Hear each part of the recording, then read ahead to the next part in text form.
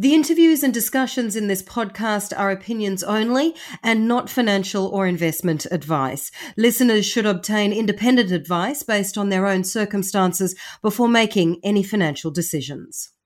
This episode of the Stock Insiders podcast with me, Oriel Morrison, is sponsored by Barclay Pearce Capital, a leading Australian corporate advisory and equities trading firm.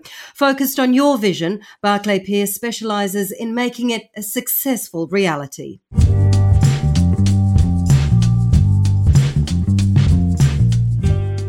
Well, hello everyone and welcome to the Stock Insiders podcast with me, Oriel Morrison. Now, we're going into the world of gaming today. I'm joined by the CEO of the Canadian-listed Royal Wins, Peter Gann. The CSE code for the company is SKLL. Now, Royal Wins is essentially a digital game studio, and now it allows wagering on mobile casual games, but players can play and win prizes based on their skill instead of just chance and odds, which is the usual way. Now, COVID, of course, has increased the size of the gaming community globally. And if you look at the Australian numbers separately, there was 100% growth in mobile game downloads from January to May 2020. That's alone. Those are just in those few months alone. And they've continued to grow over the course of the last 12 months or so. So, Peter, welcome. It's great to have you with us today. Thank you, Oriel. Thank you so much for having me back. It was great chatting with you before. So thank you again. Oh, it's an absolute pleasure, and we're very excited to have you back with us. Now, you're obviously working hard in an office there, Peter. Oh, yes, it is. We're a hive of activity over here because, as you know, Sydney's come out of lockdown, so everyone's keen to come back into the office, see familiar faces, and be pains in the sides of everyone else. Yes, I don't think you're alone. I think probably everybody in Sydney, both and Melbourne, are feeling a bit of that pain at the moment. Now, Peter, you're obviously the CEO of Royal Wins, but you've had a particularly interesting career. It's been a bit of a winding journey to get you where you are today. You've gone from energy to green energy to private equity and energy, and now you're in gaming. Talk us through your journey. Oh, Oriel. You read all these stories about, people who have their heart set on something and then do the hard yards and then eventually come out on top. My story is really just a journeyman, like 90% of the population who are just, doing their job, paying the bills, and eventually you get to where you would like to be, and I'm lucky enough to have been able to do so. So it's really a story for all the salarymen, journeymen out there like myself, hardly 2-3 years ago. I started off as an engineer and then did my MBA and then cut my IT teeth with IBM and Accenture. So it's always been in the blood.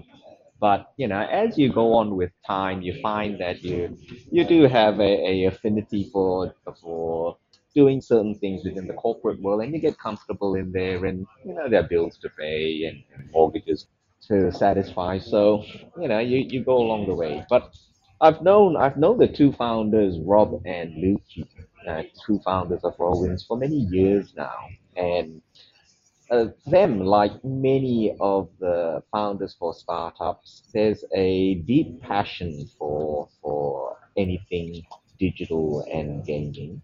But 9 out of 10 of these companies never make it past the garage. You hear the odd story about, Apple and Google and Microsoft working out of the garage and then becoming behemoths in the technology world.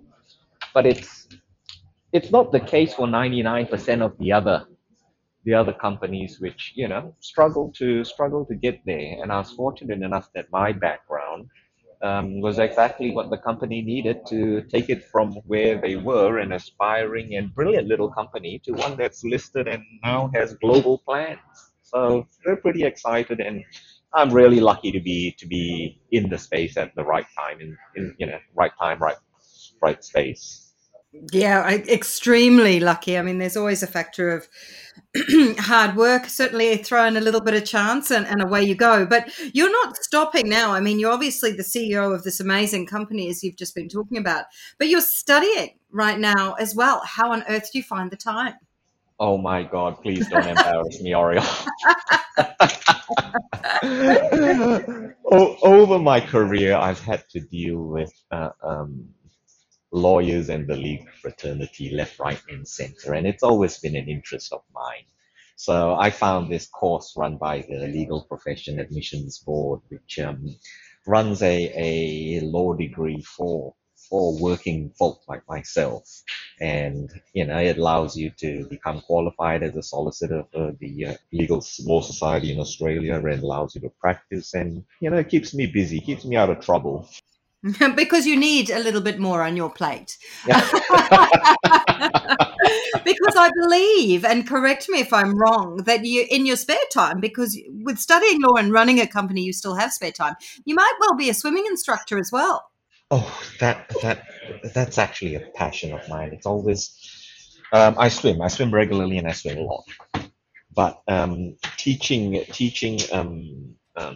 kids how to swim has been a lifelong passion, and I don't get as much time to do that as I wish I would.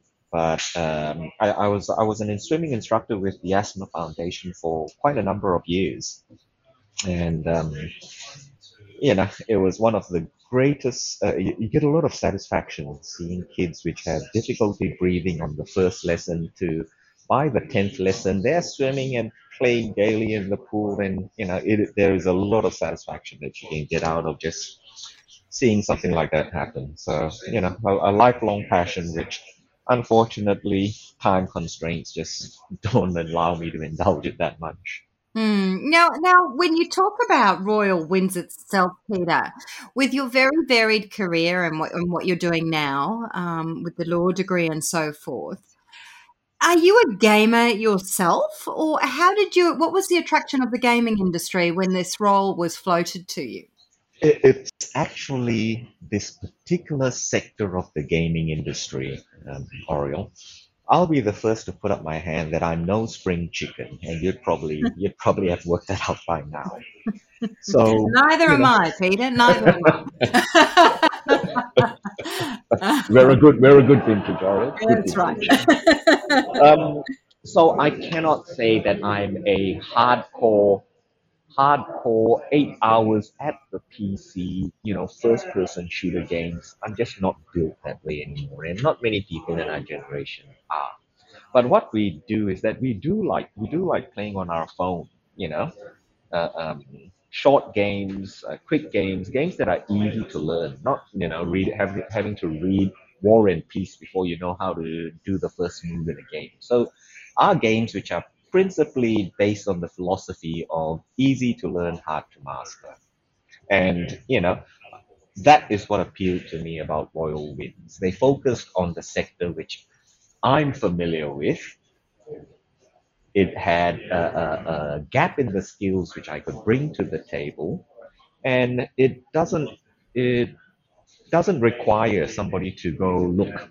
You have to be a hardcore, deep-seated, dyed-in-wool gamer to play the games that we play. One of the things that we're introducing, one of the nomenclature that we're introducing to our company is that we are a play-to-earn type company. We're not a gaming or betting company. It's play to earn. You play and you get to earn some money because it's based on your skill. And that's what we like about it. And that's what appealed to me. It's a skill based, hyper casual, easy to learn, hard to master, play anytime. You don't expect to stay in there for hours on end. And you can come back to it quite easily. In a nutshell. And this is what sort of sets you apart, isn't it, from sort of other gaming companies when you're talking about based on skill, because I can come in as a novice and I can still win games if I'm good enough because I play against people of a similar level.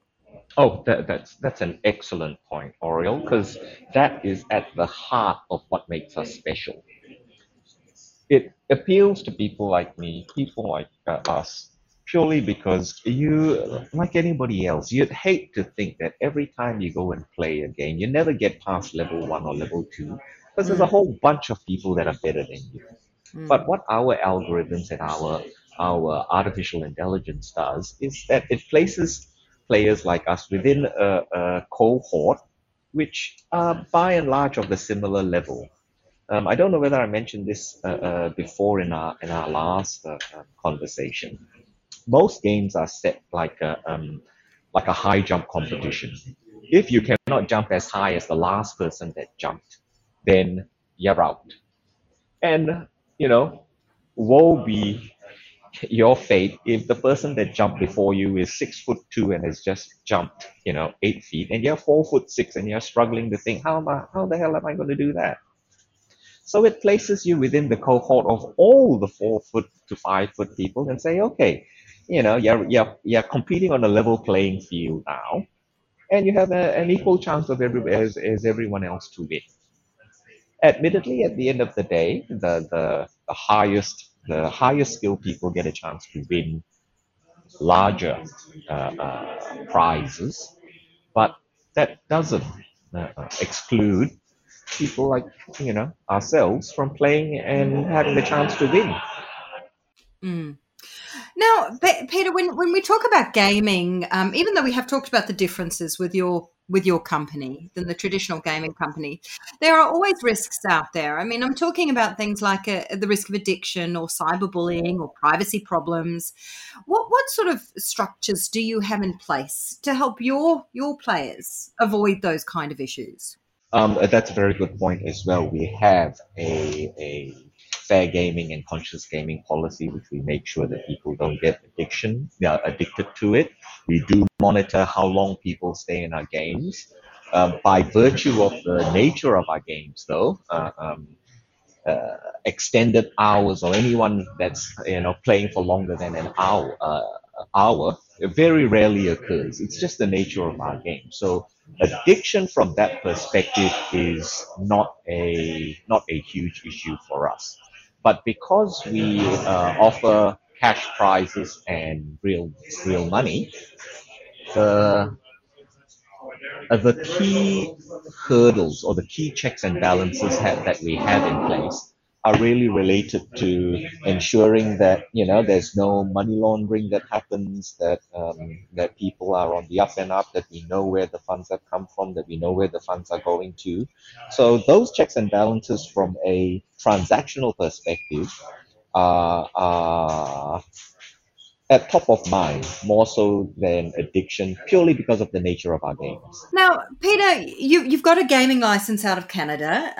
You're listed in Canada, but you're expanding in different regions. In fact, just in the last couple of days, you've announced your move into the US. So talk to us through your expansion plans at the moment. Our geographical expansion, Oriel, is simply one of three legs of our expansion plan. So the three legs that we have: expanding the game portfolio, so more games, more different games; expanding the utility of our algorithms. So our key black box algorithms focuses on skills balancing, being able to assess and work out your place within a cohort of similarly skilled. And that application doesn't just stay with games. It applies to a variety of other sectors as well. And being able to offer the platform as a service, PaaS is a sector that's growing. That's another limb of expansion that we're after. And besides the diversification of the games, the expansion of the utility of our platform, and then there's the geographical expansion. So now that we've got everything down pat in terms of the technology, the user interface, the transactional flow process, we're going big on our expansion plans. US is an extremely important market. It is the single biggest gaming market by way of revenue for games of skill, and it was one of the main reasons why we acquired Antix, the game studio and game company in Nevada, which allows us a port of call in the US to start our expansion plans on. And you already know that we're in Australia, so we're back home and loving it. And then Canada and the rest of the world. So we're pretty much focused on a global footprint with a very strong eye, a very keen eye on the US market. It's difficult though, isn't it? In America, because obviously different states, different regulations. So you don't only have to comply with regulations on a global level, so different country by country, but in places by the states, you're also looking at state by state regulations. I mean, how difficult is that to do business there? Oh, that's an excellent question, because what we find is that with skill gaming, whilst there is no black and white licensing requirement for skill gaming, there is a self-policing uh, approach that you have to abide by. And there is the industry body, the Skills Integrity Council, based in the US as well, that we are a founding member of. And what we do is that have a set of guidelines, parameters, and good practice, which people self-regulate and ensure that if they want to operate in places like the US, state by state, using pure skill games, then you have to abide by those guidelines.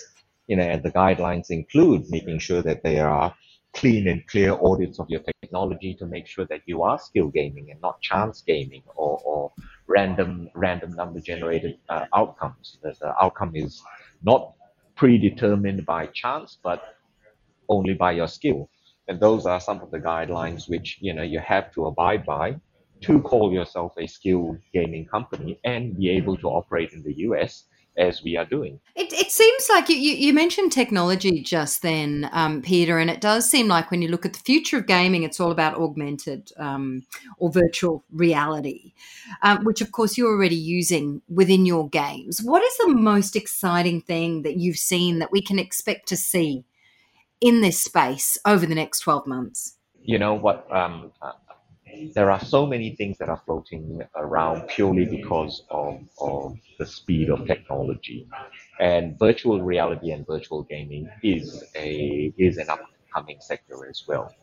But what we try and focus on is as much as the graphics are important and the visuals are important to a player, what retains your subscriber or what retains your uh, player is the user experience, because the visuals, including virtual reality, have a short half-life of when people have seen it once, seen it twice. Okay, let's move on. But the user experience in terms of being able to play, being able to win, being able to learn something very easily and then have a difficulty that sort of marries up with your competence and your skill as you move on, that goes part and parcel into the user experience, and it forms the foundation for a longer relationship as opposed to one that is purely based on visuals. It's akin to human relationships. A visually attractive partner is important, but only for so long before you need substance below that to keep the relationship going. And that's what we're about at Royal Winds. Just having substance beyond the visuals to keep the relationship going. So when you look ahead then, Peter, for Royal Winds over the next 12 months, what's going to be the most exciting part of your journey when you look ahead? I would say the full utilization of our technology, Oriel, because geographical expansion is part and parcel of what a global company does, and that's what we do. Diversification of our games into board games, card games, etc. That's part and parcel of what a company does. We're a gaming company, that's what we need to do. It's the utilization of our technology beyond the gaming sector as we move on and out. There are spaces that we are looking at and would have plans to enter, whether it is blockchain games and NFTs, whether it's offering our platform as a service, whether it's diversification of other sectors which have a need for skills balancing on a global basis. That's what really excites me, taking it beyond what we're used to. So, Peter, when I introduced Royal Winds, I said Royal Winds is essentially a digital game studio. But from what you've just said, it sounds like you're going to be morphing almost into more of a straight out tech company. Oh yes, yes, there is no doubt. There is no doubt that in the fullness of time, we will be a tech company with a gaming subsidiary, a tech company with a software as service company, a tech company with interest in other sectors which use our core technology. Interesting. That is going to be one interesting journey to watch, and I very much look forward to it. Peter, thank you so much for your time today. Thank you so much for sharing your thoughts and, of course, all of your experiences with us. No, thank you, Oriel. It's always a pleasure talking to you. And I look forward to talking to you again very soon and seeing what the next steps are that you and Royal Winds are going to be taking. Thank you so much, Oriel. And of course, a big thank you also to our supporters, our listeners. You are listening to Stock Insiders with me, Oriel Morrison. We'll see you next time.